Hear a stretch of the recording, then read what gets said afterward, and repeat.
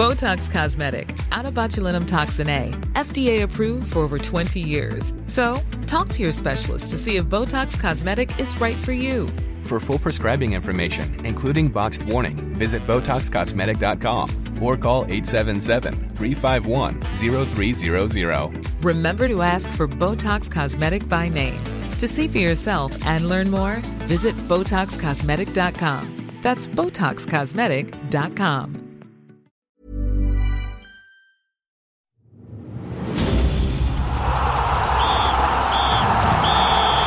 And we're into extra time.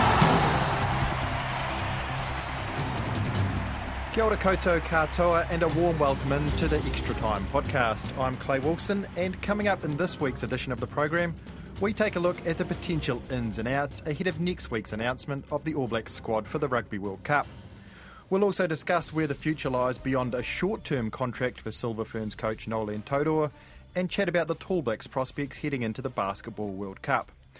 First, though, let's talk rugby, and joining me from Wellington is my RNZ colleague Joe Porter, and on the phone with us is Black Ferns fullback and a World Cup 15s and World Cup 7s winner, Salika Winiata. Good morning to you both. Salika, we'll start with you. The Black Ferns have obviously wrapped up their 2019 season last weekend at Eden Park with another win over Australia. Can you explain to us what it means to you guys to wrap up that Laurie O'Reilly trophy, because I know it's really important to the team? Yeah, look, I think any test match the Black Ferns get to play, we always have high expectations. We can put out a performance that we're happy about, and so the Laurie O'Reilly trophy's no different. In fact, it's probably that much more important, just like the Bledisloe. Being able to go to Perth for the first time and play at an incredible stadium and put out a performance that we did, we were very happy. But then we knew coming back home, last test match of the year on home soil, we need to ensure that we could pull out 30% extra, because we knew that Australia would come back fighting in that second test match. And they did show that, throughout the first half. But very, very happy and proud of what we were able to achieve in 2019. Yeah, you guys obviously also took out the Super Series in San Diego. So, I mean, how are you feeling about the progress in general towards the World Cup, which is obviously going to be hosted here in 2021? Yeah, I mean, women's rugby, growing, and not just here in New Zealand but worldwide. And you look at that Super Series, the top 5 teams playing in the same competition, that's not something we get very often. So to get the quality test matches is something that we are thriving on and we want more of. And I think it just showed that there's not a lot between countries now like there used to be. You don't see huge scores anymore. The games are a lot closer and tighter, and it makes for good rugby. So I think it's steering us in the right direction. As you said, World Cup, it's going to be here in New Zealand, first time ever. There's a lot that we need to improve on, just like, every other side. But, the game here is getting better. We've been able to bleed through some new girls, and to have, new girls being able to wear that black jersey, it just increases the potential we have and, the pool that we've got to choose from. The tests were obviously played as double headers alongside the All Blacks, and they're all set for a big announcement of their own to announce this World Cup squad.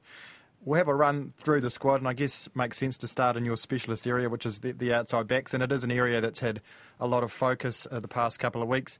Do we think, though, the incumbents are the players that are going to go now? Are the 5 that we've got the 5 that we're going to get next week?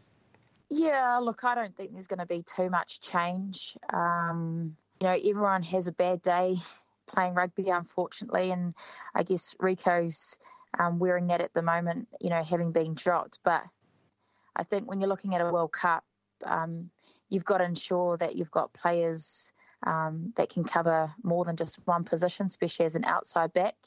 And, World Cups are those types of things that injuries can appear from the very first game. So, I don't think there'll be too much change. I'm not sure. Joe, what do you think? Yeah, I mean, they're the 5 that I'm picking that will go. The only sort of, outlier is if they take an extra forward in that squad, therefore lowering the numbers of backs they can take, and you'd assume they'd shed an outside back if that was the case.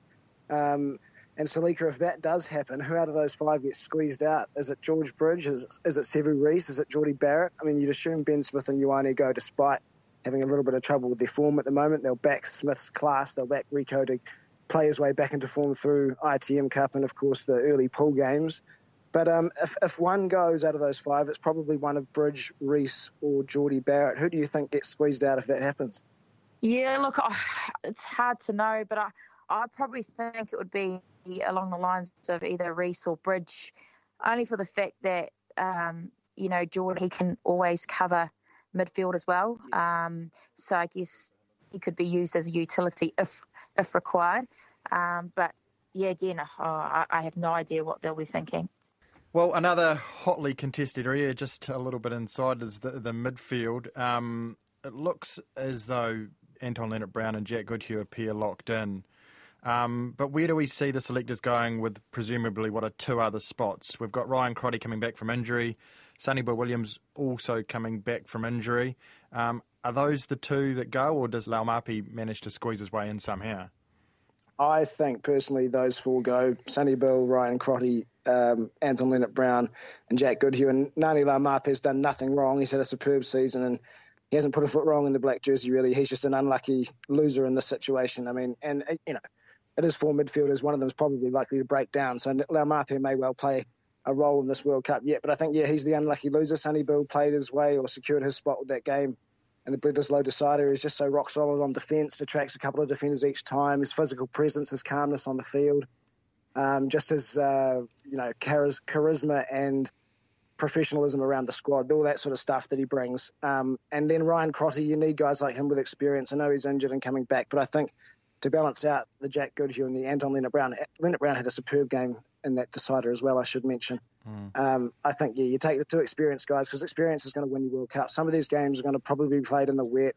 They're going to be 11-7 scorelines, in quarterfinals, etc. So I imagine that they'll go with those 4. And, poor old Ngani Laumape hasn't done anything wrong, but there's just not quite enough room.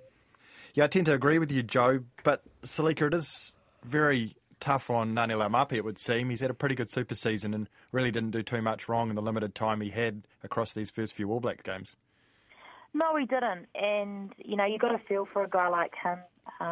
He can bring so much to a game, very powerful. But I think when you look at the overall picture and what the other 4 bring around experience and just their different qualities as well, I tend to agree. I think that Ngani will be the one that misses out. But again, all it takes is an injury and he's back in the squad. So it'll be interesting to see. Okay, well, speaking of people that are going to be unlucky, the loose forwards looks like another area where there's going to be 1 or 2 pretty unlucky people. A lot of debate around this one. We've obviously got Kieran Reid, the captain, Sam Cane, Ardie Savea. They all picked themselves. They'll be there. What are they going to do outside of that? We've got Matt Todd, we've got Jackson Himapole, and then we've got the 2 sort of number 6s, Vaea Fifita, Shannon Frizzell. Joe, I know this is something you've looked into a lot. What do you see them doing there? I think they take Matt Todd just for his experience. He'll never let them down. He works hard. He's tireless within the camp. He deserves it. He's been one of the most unlucky, number 7s in the world. Most other countries, he would have just cruised into their international team, but he sat behind Richie McCaw and now Sam Cane. So I think he's number 4. And then your 5th, Lucy, is the trickiest one for me. My gut's telling me Jackson Himapole gets to go because of his ability to cover lock and blindside. They see him as a bit tighter, a bit more useful around the ruck and in the tight things, the sort of the dark areas of the forwards, like Jerome Kynal was compared to Vaea Fifita, who's great with ball in hand and great in the loose, but perhaps can go a little bit missing sometimes in the scrums, the lineouts, the tight stuff. So I think Jackson Himapole gets the edge over Vaea Fifita, who's unlucky to miss out. Another name that is starting to be mentioned a bit more is Liam Squire. Salika, we've seen how well he's played for Tasman. Do you think there's any chance we're going to see a surprise inclusion for Liam Squire? I mean, it seems to me like Steve Hansen would bring him straight in if he's keen to play.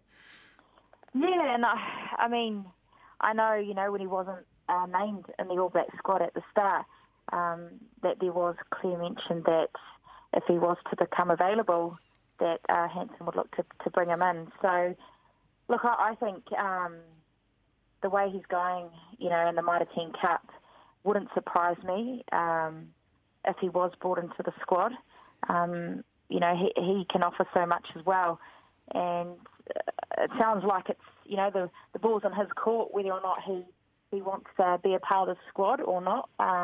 But again, I guess they just need to look at what it is that they want to take with this Lucy trio and who can cover extra positions, especially we don't want any more red cards going into that World Cup, do we now? Otherwise there's going to be boys suspended. So. Exactly. Well, I guess there is just the one game, so we're going to see the squad and then we're going to see them in one game. What would you both expect or like to see in that game against Tonga before the team heads off to Japan?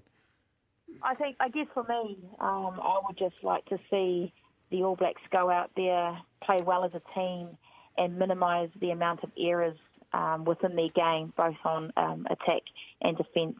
I know that they've been trying out different combinations, which you need to do prior to a World Cup. But I think as an All Black supporter, you get a little bit frustrated when, there's basic errors happening throughout the 80 minutes. So for me, it's just been able to put out a performance, where there's less errors.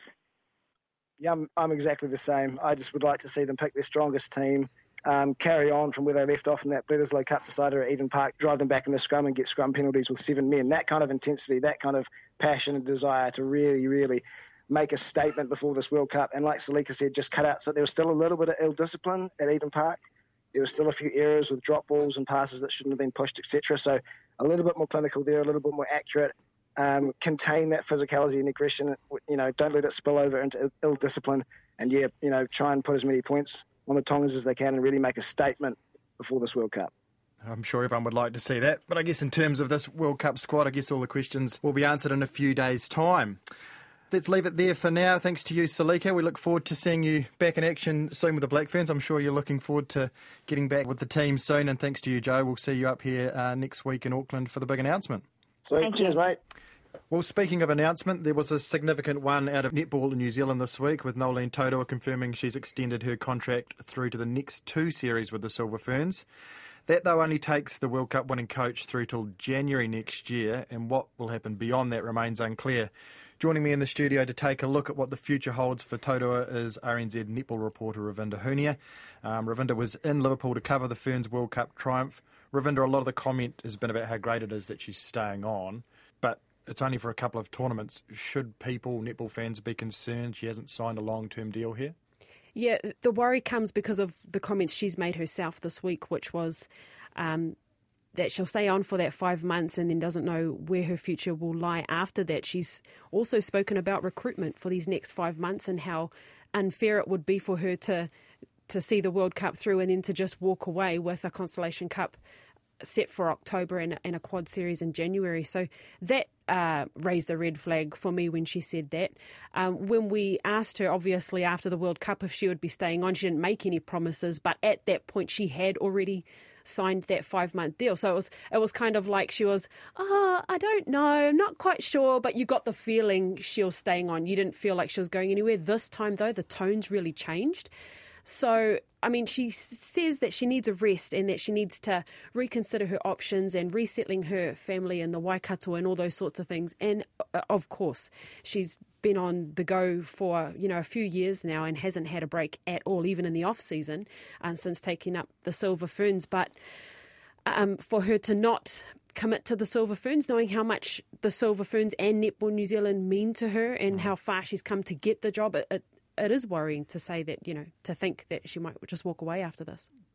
I know she's said about the difference between international coaching and club coaching. That seems to have played a role here in some of the comments she's made this week since the announcement. Yeah, it seemed as though that the job wasn't everything she thought it would be in terms of what she could provide as a head coach for the Silver Ferns. She spoke about how, as a club coach, she can work and mould players for 7 to 8 months at a time, whereas with the Silver Ferns, she gets what she gets and she has to really just smack a team together and get the right combinations, and the coaching part is cut right out of it, which she doesn't like. And, she's quite passionate about growing players as people and then transferring that onto a netball court. So it'll be quite hard to twist her arm no matter what, kind of money you would be willing to throw at her if she's not passionate about it. Could we see her perhaps in a non-coaching role with Netball New Zealand? Is that something Netball New Zealand have expressed any interest in or has been put to them at all? Yes, and Taurua has expressed that also. She says that should she not stay on as the head coach, that they are willing to make room for her within the organisation so that she can still help this side to build. I'm not quite sure what kind of position that would be. She's thrown up in the air in the past about wanting to be the CEO one day, which she'd probably do a great job at. I'm sure a lot of people would be happy about that. Definitely. Although I know Jenny Wiley has since taken up netball, so I don't know. She's probably trying to get her netball nous about her herself. Maybe they could swap roles eventually one day. Definitely. Why not? So if Nolene's not going to coach beyond January, as some people are suspecting, who are the candidates? Who's going to coach the Silver Ferns? Who do you see coming into this role potentially? Well, obviously you have Deb Fuller, who's been assisting her for the past 12 months, but in terms of her experience on the international stage, not that very long. She coached the Northern Mystics many years ago when Taurua was her assistant, but since then has not been at that elite level netball. But I would say in terms of keeping a foundation, it would be a good idea to keep her around should Nolene not be there because she knows the processes. For me, as much as Silver Ferns and Netball New Zealand like to say we like to retain our New Zealand netball players, it would be great to retain our netball coaches as well and give them a pathway. And the name that springs to mind there is Yvette McCausland-Jury. She's had 2 successful seasons with the Central Pulse, a title to her name as well. But another dark horse that I feel is Scottish coach Gail Parata, who has resurrected the Scottish netball team and pulled them out of the elephant graveyard, I always say, and they're soared up to 7th best in the world now, and she's been to 2 Commonwealth Games with that team and now a Netball World Cup. She's got the same qualifications as Nolene. They actually went through that process at the same time. They're very good friends. So a like-minded coach with those credentials, I think if she put her name in the hat, she'd be a contender. Oh, very interesting. I suppose all will be revealed in a few months' time. Thanks, Ravinda. Thanks for your thoughts. And finally this week we're going to chat basketball with the Tall Blacks all set to tip off their World Cup campaign in China next weekend. Joining me now is Matt Chatterton, who's heading east to cover the tournament for RNZ. Now, Matt, we've seen the Tall Blacks this week suffer a big loss and then a much closer overtime defeat to Canada. Who else have they played as part of their build-up, and generally how's their prep been for this tournament? They played Japan in a series earlier as well, just last week. That was tied up 1-1, which is pretty similar, I guess, to what we saw against Canada. Japan clear winners in round 1, and then New Zealand sort of found their groove in round 2. They have got a few more games in the lead up to the tournament. They play France and Italy and one other team just before the tournament starts next week, so they will get a good run around. They'll get some good experience against North American teams, Asian teams and European teams, so they have a good mix going into it. So, and they've obviously also had the 2 years of games leading up to the tournament playing for the World Cup qualifiers. So this squad has been relatively, they know each other relatively well, so they should be somewhat prepared going into this event. In terms of the squad, obviously no Stephen Adams, and they've lost Mika Vakona, which is a big blow. What are their realistic chances given the squad they have and without those guys there? I mean, the cards are stacked against them, let's be honest. They've got going up against Greece, who are ranked 8th in the world, and they've got Brazil, who are ranked about 12th in the world, and then there's Montenegro in their pool, ranked 28th in the world, and New Zealand's ranked 38th. So, yeah, it is going to be tough for them, no doubt about it. And you look at some of the guys in all of those teams. Brazil have a couple of guys going to their 5th World Cup. Montenegro have their starting centre plays in the NBA for the Orlando Magic.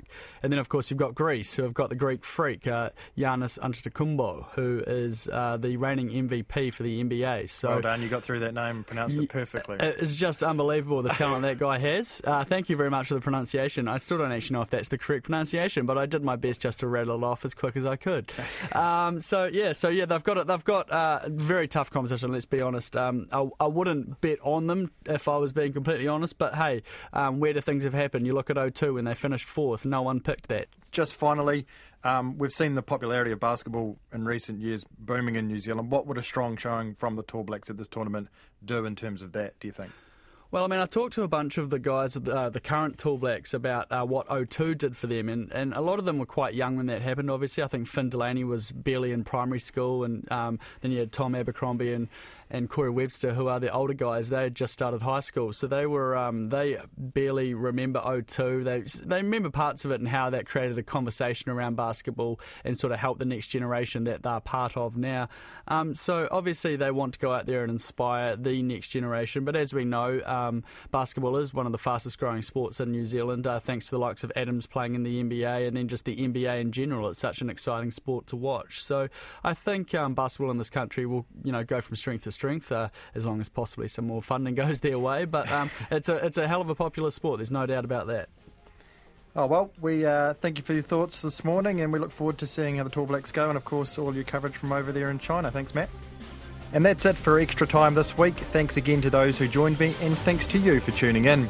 Don't forget, for all the latest in sport here in New Zealand and around the world, check us out online at rnz.co.nz sport. And give us a follow on Twitter. Our handle is @RNZSport. I'm Clay Wilson. Goodbye for now.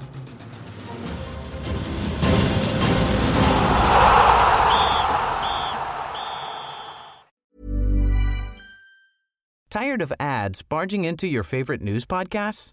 Good news. Ad-free listening is available on Amazon Music for all the music plus top podcasts included with your Prime membership. Stay up to date on everything newsworthy by downloading the Amazon Music app for free or go to amazon.com/news ad free. That's amazon.com/news ad free to catch up on the latest episodes without the ads.